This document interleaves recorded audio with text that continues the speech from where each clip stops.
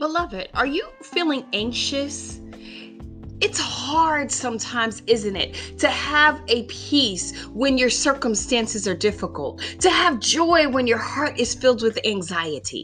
Circumstances, as well as our frustration with an anxiety about life, can always rob us of our joy. The Apostle Paul was well aware of this when he wrote from prison. It's taken from Philippians chapter 4, verses 11 through 13. I have learned to be content in whatever circumstance I am in. I know how to get along with humble means. And I also know how to live in prosperity in every circumstance. I have learned the secret of being filled and going hungry, both of having abundance and suffering need. I can do and bear all things through him who strengthens me. Beloved, if you let Jesus infuse you with his strength, you'll find contentment to carry you throughout each day. When your heart is overwhelmed by anxiety, ask yourself, what would Jesus do? Then, beloved, do it only in his strength. Oh, Heavenly Father, in our act of doing our own will, we roll the anxiety in our own heart and on our own shoulders. Help us, God, to remember that our circumstances are within your sovereign control and that you have offered your strength to us to endure every challenges that comes our way and every challenges, dear God, that we face. In faith confidence, we appreciate your strength right now in the name of Jesus.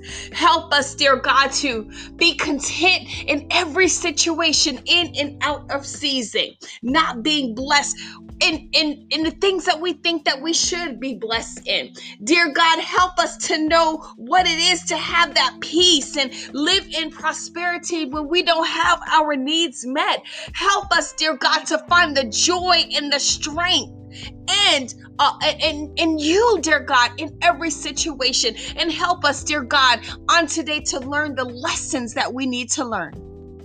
In Jesus' name we pray. Amen, amen, and amen. Oh, beloved, on today, I want you to really look at any issue in your life that's bringing you anxiety. Look at your circumstance. You might not be where you thought you were going to be in starting out this year, but beloved, we have a breath of life and we have such a wise counsel from Philippians chapter 4, verses 11 through 13 from one of the apostles, the Apostle Paul. And he says, in whatever circumstance he has learned to be content. It doesn't matter whether he was rich or he was poor, whether he was free or whether he was in prison. He learned the secret.